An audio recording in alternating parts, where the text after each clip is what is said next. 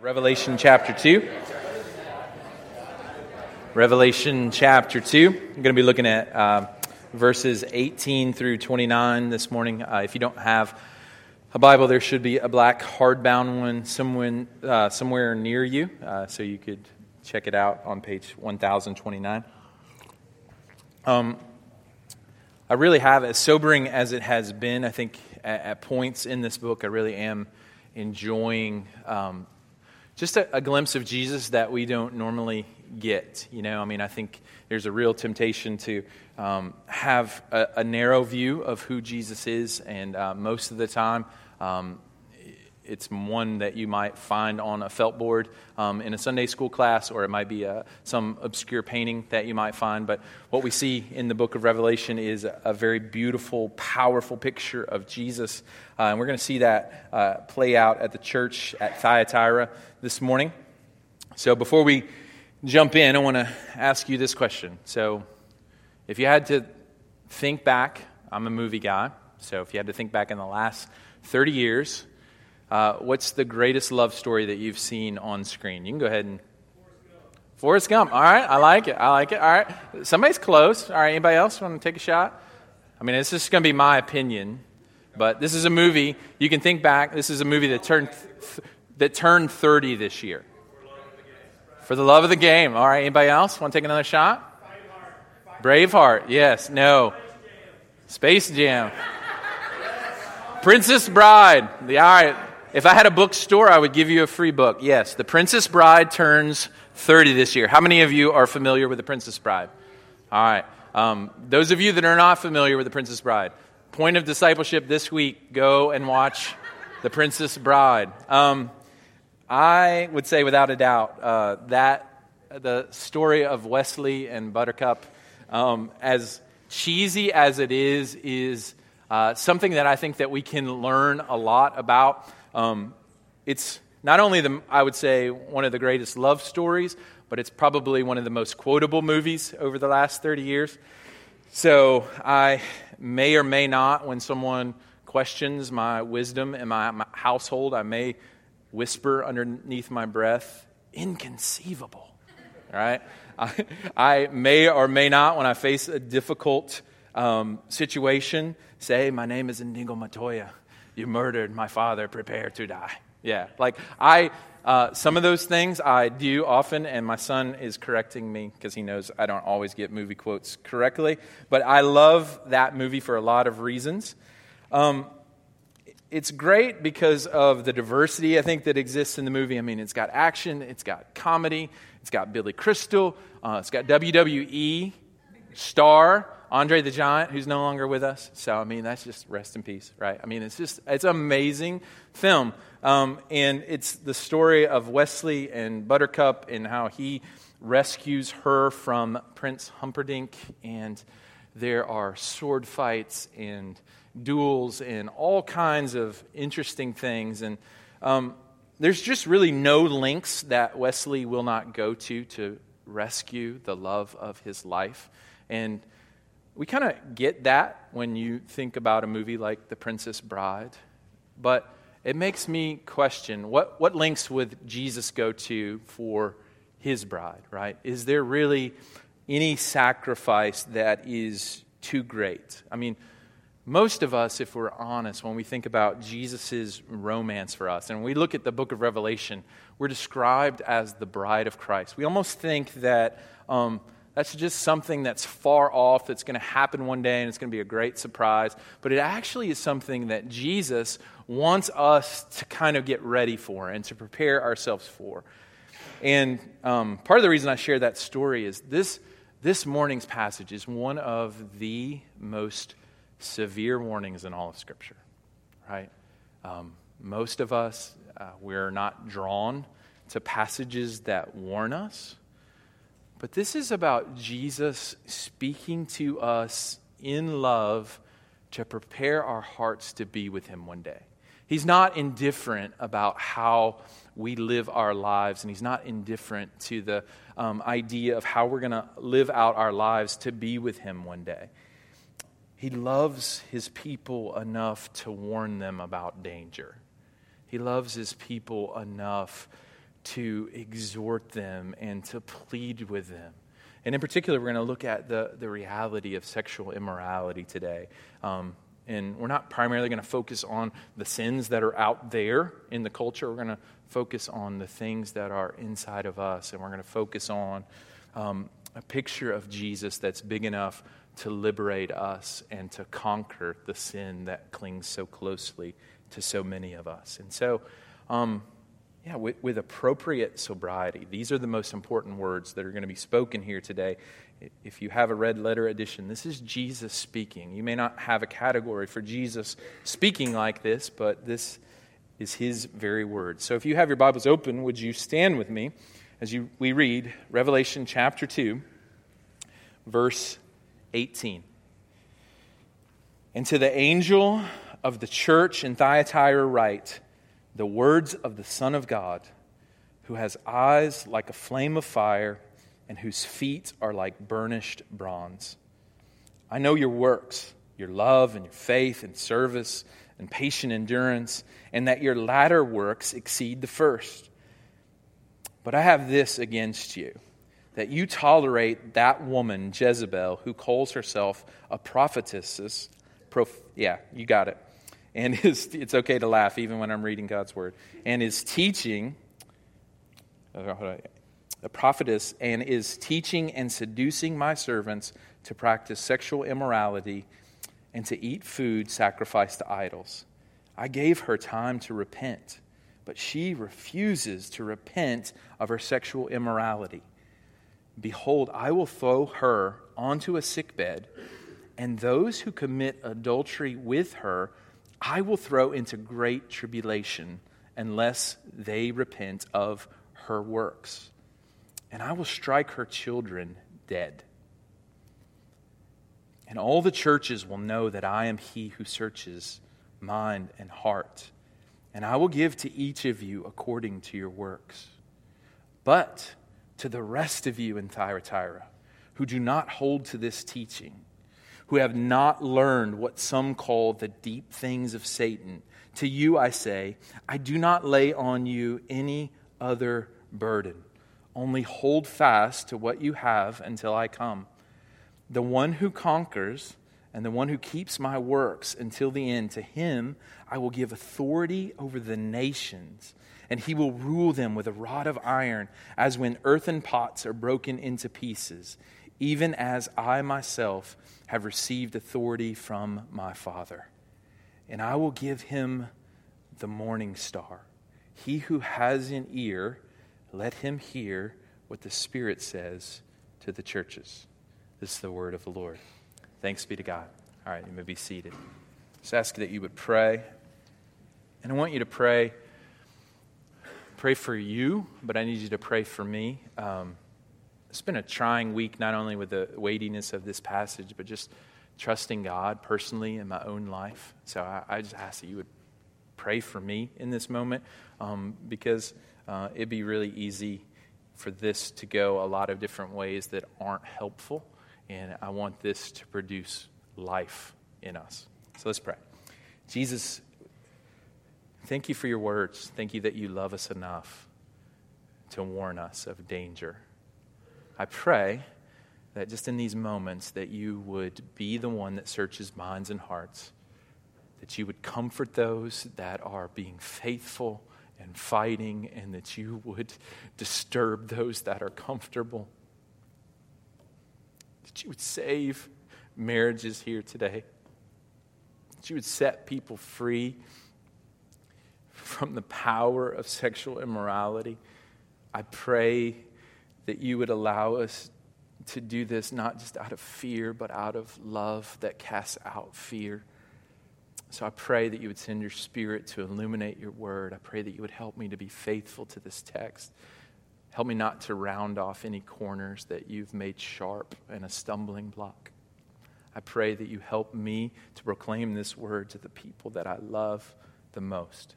In Jesus' name, amen. So there's a lot going wrong inside of this church, but I don't want to rush too quickly beyond the point that Jesus commends some things. So as we look at this passage, we're going to answer some questions out loud together. And the first one that we're going to look at this morning is, what does Jesus actually commend about this church? And what can we learn from this church? What does Jesus commend? Look at verse 9. It says, I know your works, your love and your faith and your service and your patient endurance, and that your latter works exceed the first. So Jesus, before he begins to warn a certain section of this church, he begins to commend them, right? I mean, you'll remember back to the church at Ephesus. They had forgotten their first love. Their works had fallen off. This church was a church that was passionate about good works. There was a zeal that had been birthed in their heart for good works. That's a word that we don't use a lot anymore, but if you look at Titus chapter 2, when grace comes in the person of Jesus, it begins to produce not a passivity, not a laxity, but it begins to produce this real zeal for good works. And most of the time in the book of Revelation and the rest of Scripture, when you look at this idea of good works, it's good works towards the world. Like, this is a group of people that are passionate about living out their faith, right? They're not just paying lip service as a church. They are allowing the good news of Jesus and the fact that he came into the world to forgive them of their sins, that he sent the Holy Spirit to empower them, that all of that, like he did that so that they would live and walk in good works, right? So zeal, like I said, is not something that we use a lot, but it's something I think that's pretty easy to demonstrate. It's college football season for everyone here, so zeal, it just depends on who you're a fan of, maybe at an all-time high right now. And I can describe the difference between zeal and maybe passivity like this. Okay, there's some people that are college football fans and, they might see the score and they might smile if their team won on Saturday. Then there's another level where there's a group of people that might watch the game if it doesn't interfere with any of their other activities, right? And then you continue on that scale. Then there's people that rearrange their lives around watching certain football games. They probably own some gear. I see some gear out there this morning, right? But then there's this whole other level of fan that this is what zeal looks like. These are the people that get up on game day and they said, you know what, a jersey or a t-shirt is not enough for me, right? They watched a lot of Braveheart as a kid and they're like, I am going to paint my body and I'm going to go out and I'm going to represent my team. And just, I don't know, I had this picture that popped up right here. That is our newest elder right there, Trenton Hoggard from his college days. Zeal. So if you ever wonder what that looks like, yeah, thank you so much. Zeal is, yeah, and it hasn't changed. I mean, we've asked him to maybe tone it down a little bit, not as much pink, but I appreciate your zeal. So that's what this church, right, is being commended for. I mean, they are all in, right? They're not just wearing the t-shirt, they're painting their bodies, they are out and they are about. And it's easy to start well, right? I mean, with this love and this idea that we've received the gospel, but it's quite another thing. There comes a point in time, especially if you're approaching my age or you are older, where zeal begins to wane, where you're not passionate about good works increasing, and you begin to just kind of settle in and become comfortable. And you think, well, that's something that people younger than me do, or that's something that I'll do in another season when, I get older and I have more time and more margin. But a healthy doctrine of grace on the ground for us as a group of people looks like we're passionate about demonstrating the good news that we've received from Jesus. Dallas Willard is helpful on this. He says, the path of spiritual growth in the riches of Christ is not a passive one. Grace is not opposed to effort. It is opposed to earning. Effort is action. Earning is attitude. You have never seen people more active than those that have been set on fire by the grace of God. Paul, who perhaps understood grace better than any other mere human being, looked back at what had happened to him and said, "By the grace of God, I am what I am, and his grace towards me did not prove vain. But I labored even more than all of them, yet not I, but the grace of God within me." So grace produces movement and action, and this church is living that out, and Jesus commends that. This is preserved in Scripture to encourage us to continue to live a life and see Jesus in such a way that it produces zeal. All right, now what's the next question we're going to look at? Our second question is, what went wrong, right? Because this is a sobering passage. Look at verses 20 through 23. Some of the harshest words in all of Scripture. "But I have this against you, that you tolerate that woman Jezebel, who calls herself a prophetess, and is teaching and seducing my servants to practice sexual immorality and to eat food sacrificed to idols. I gave her time to repent, but she refuses to repent of her sexual immorality. Behold, I will throw her onto a sickbed, and those who commit adultery with her I will throw into great tribulation, unless they repent of her works. And I will strike her children dead. And all the churches will know that I am he who searches the mind and heart, and I will give to each of you according to your works." So, one thing I think we have to do in these situations when we come across things that surprise us and shock us is not look for easy ways to explain them away. Warnings are meant to function as warnings. They're meant for the people of God to take inventory. This isn't like the user agreement that you have when you get a new operating system on your phone that you just scroll through and you check, yeah, I agree.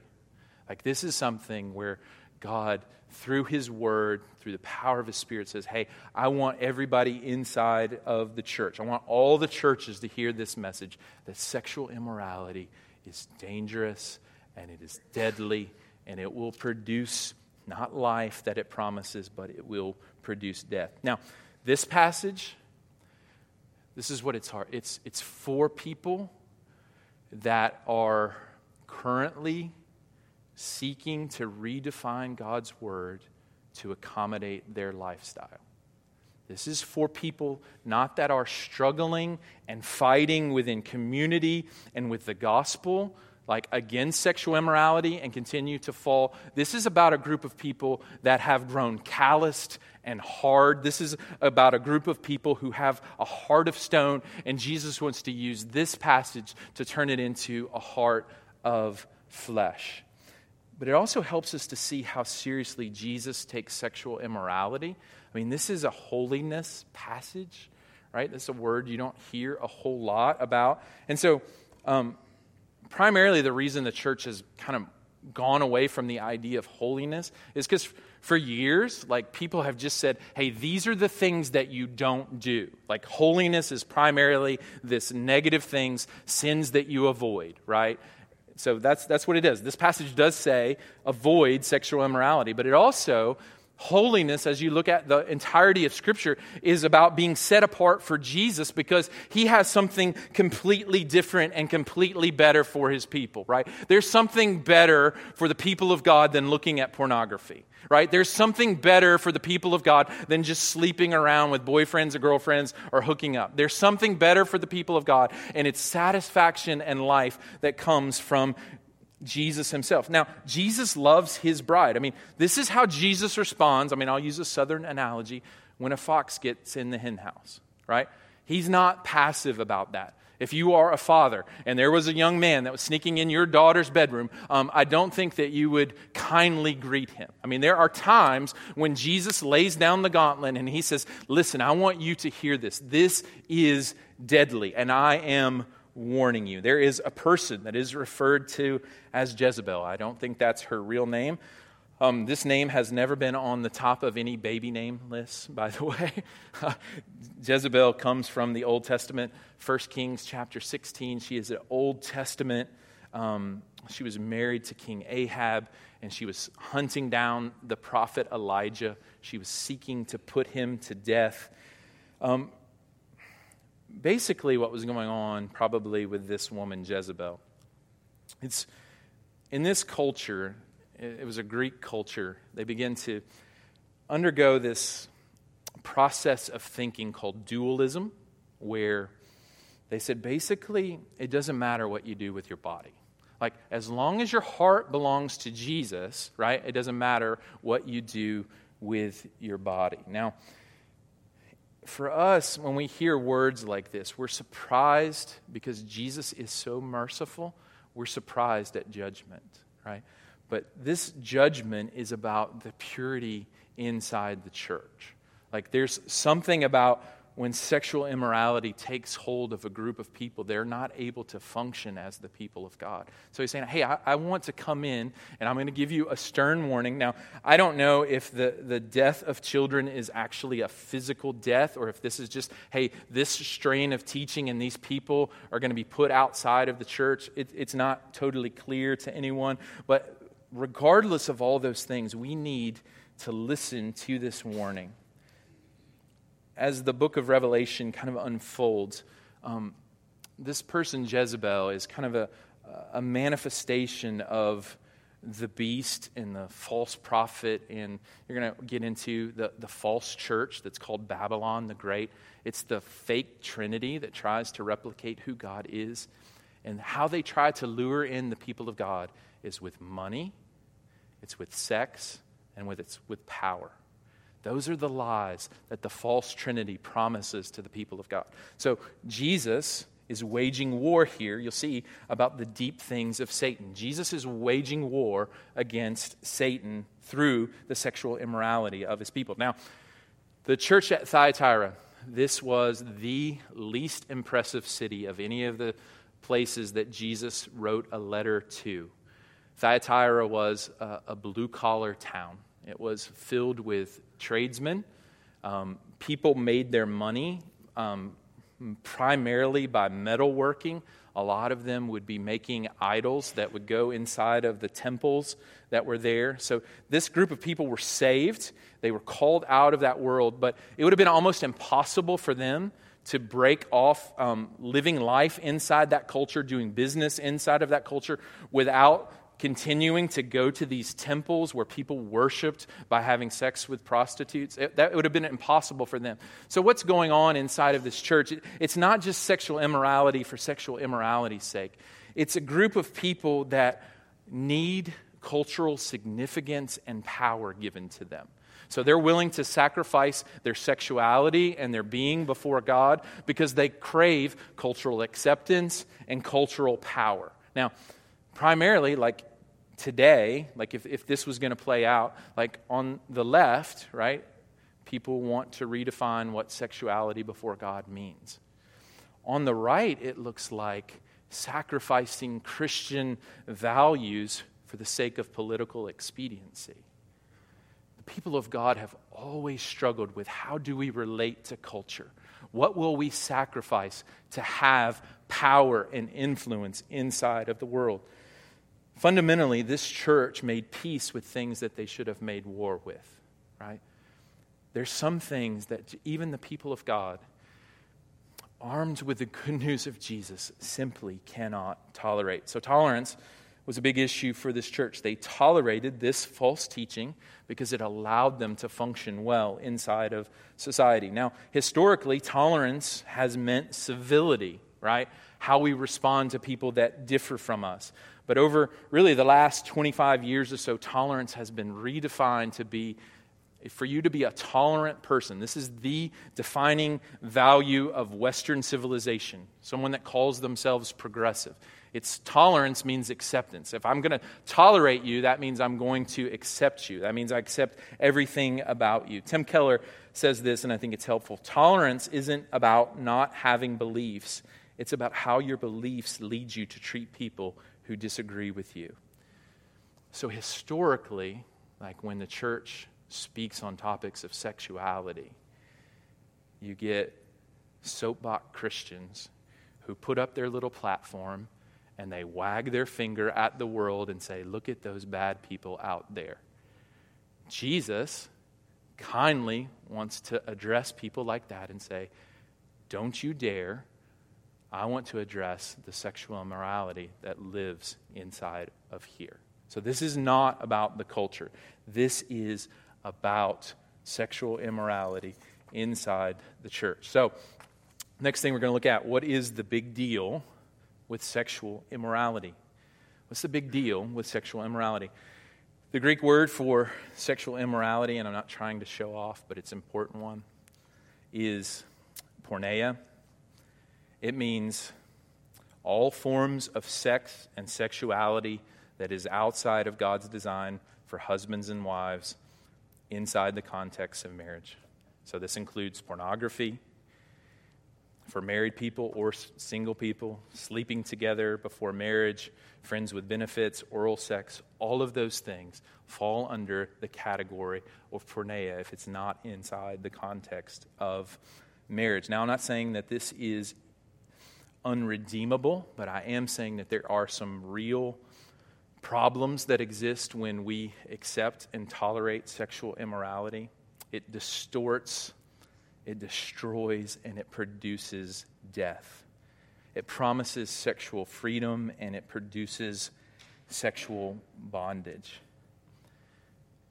It desensitizes us to the beauty of God's gift of sexuality.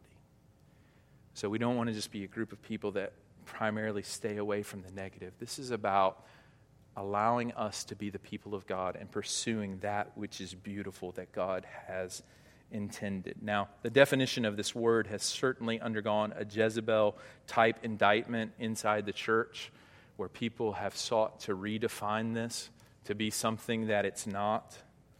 So I just want to talk about what are some ways that I think that we can avoid sexual immorality. And the first one I think that is the obvious one is pornography. Pornography is not primarily a man's issue. It is a human issue. It is not a victimless sin.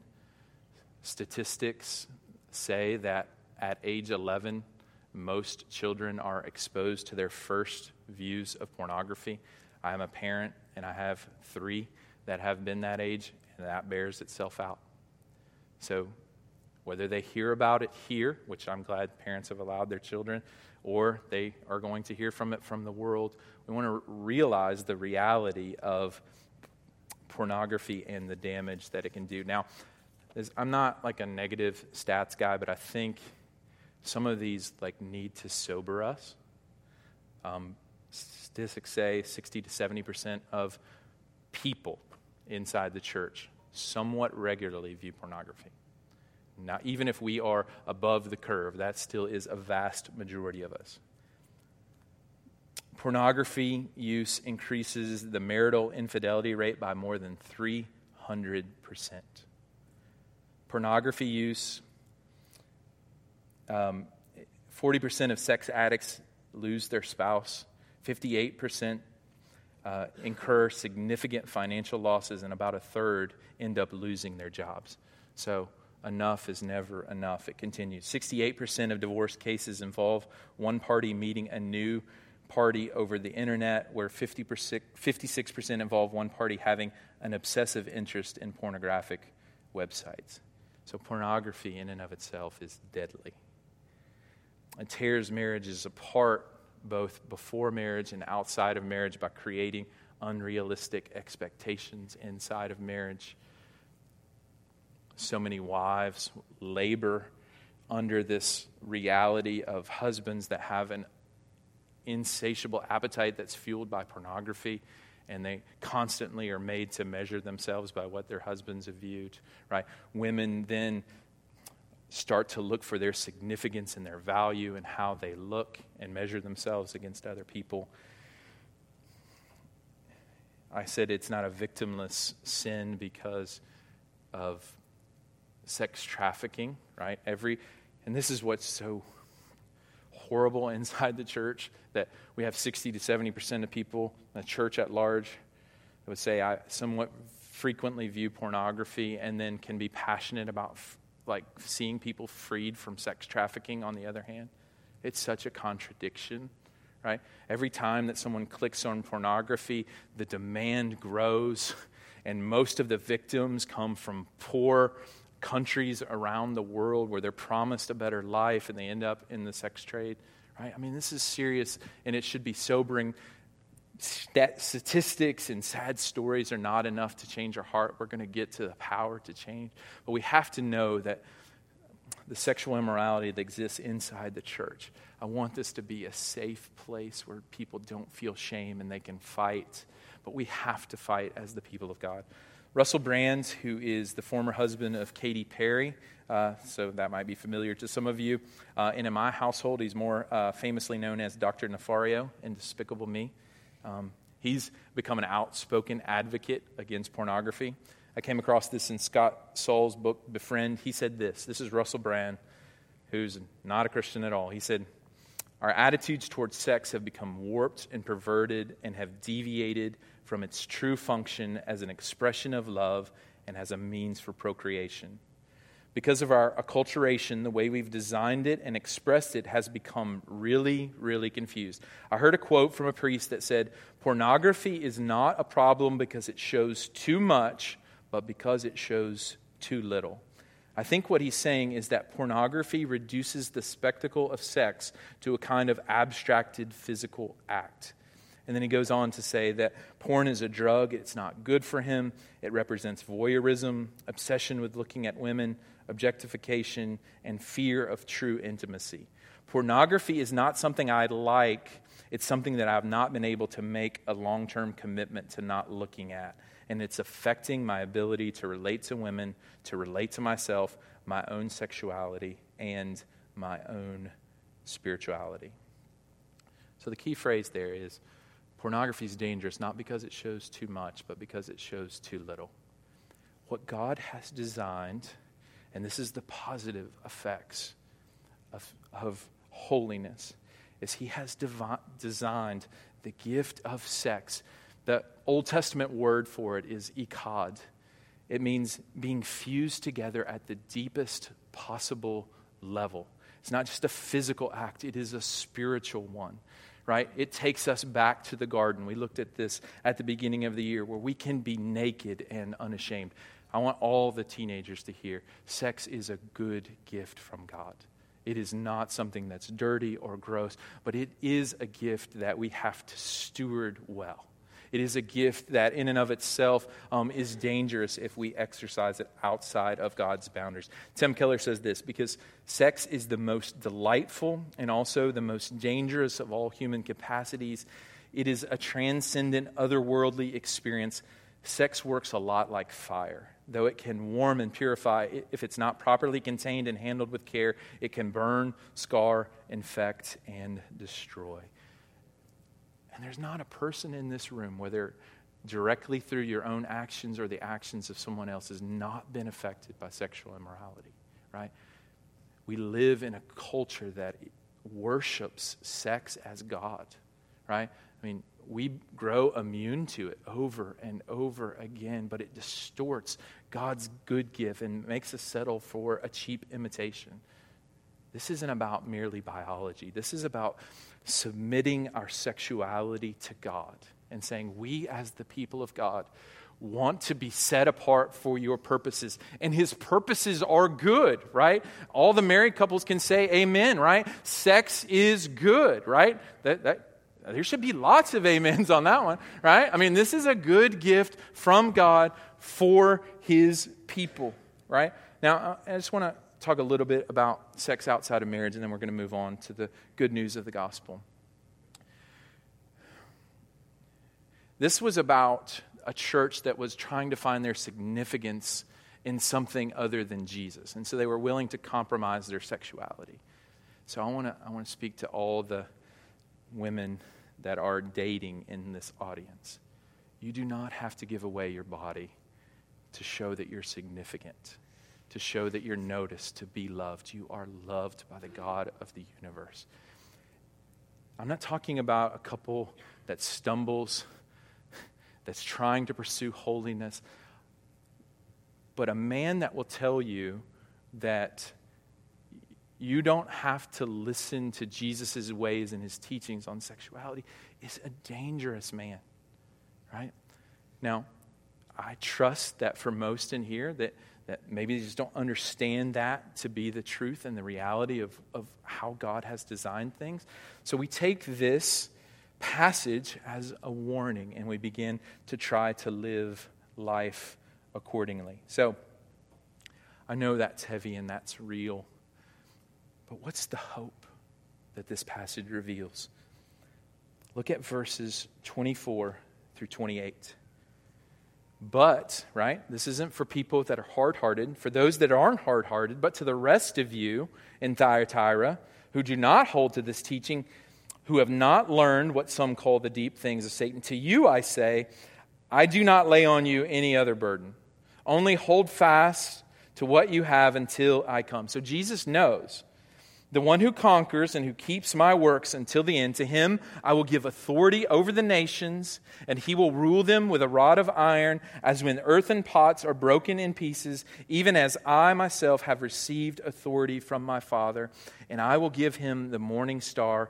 He who has an ear, let him hear what the Spirit says to the churches. So now, as stern of a warning as this is to this church, there's even better news for this church. He says, all the love, all the power, all the significance that you crave and that you're willing to give your body away from, all that you desire is now yours in Jesus, right? You are going to rule over the nations. Jesus' victory will become your victory. And it's not some mealy-mouthed victory. It is as when an iron rod breaks a clay pot, right? I mean, he's not going to be taken off of his throne. His victory over pornography and sexual immorality is complete, and it is total, and it is ours as the people of God. He is powerful, right? I think that we can grow in faith as the people of God, that there is real power. The same power that raised Jesus Christ from the dead can propel holiness inside the people of God, right? This isn't something that we have to accept, right? Just because that's the culture that we lived in. I promise you, Thyatira was a much more sexually charged culture than we live in, right? Even with the invention of the iPhone. This is the promise. He says, you will receive the morning star. You can look at Revelation chapter 22. The morning star is Jesus himself. You're going to inherit everything. It says in the book of Ephesians that right now we are seated with Jesus inside of heavenly places. We are already experiencing the victory of Jesus now. And so this is to promise us that one day that our sin will be dealt with finally and fully and we will be with him forever. But it also is to cause us to long, right, for that day when we will be rid of the sin that clings so closely. And the way that this begins to lose its power is through the gift of community, right? Where, I'm not saying we don't want to turn this into where this becomes everybody learns their deepest, darkest secrets about everyone, but we all have to have someone that we can tap on the shoulder and say, I need you to pray for me. Like, this is what's taking over me. This is what I'm being tempted with, or these are the lies that I'm believing, and receive help and receive victory. I mean, I have to have that in my own life. Like, we all need someone to say, like, I'm going to walk with you, right? I'm going to fight with you. We're not going to give in to this. So we want to realize that all the love, power, and influence that we desire is ours in Jesus Christ. You don't have to prove your love to another person. He's already given his love freely to us. And this is the promise. If you have experienced the devastation of sexual immorality, his love makes the unlovely lovely. Right? There's not anyone in this room that is pure on their own. There's not anyone that's righteous on their own. So this is to make us long to be further clothed with the good news of Jesus, right? He takes our defilement, he takes it, that's the song that we sang, places it on Jesus, and we get to receive the forgiveness of sins, right? These aren't theoretical sins. These are real sins that cling closely to us. So we want to run to Jesus with fresh faith. All right, I'm going to go ahead and invite the band to come up. I'm going to pray, and then we're going to respond to Jesus. Father, thank you for your great love for us. I pray that your victory, your authority, your power would be manifest in these moments. I pray that we would set apart ourselves as the bride, that we would long to be spotless and holy before you. I pray that you would help us to run away from sexual immorality and run towards the good news of Jesus. I pray that you would give those that are afraid, that you would give them friendships. I pray those that are experiencing shame that's from the enemy, that you would lift it. I pray that you would send the Spirit to empower us to be your people.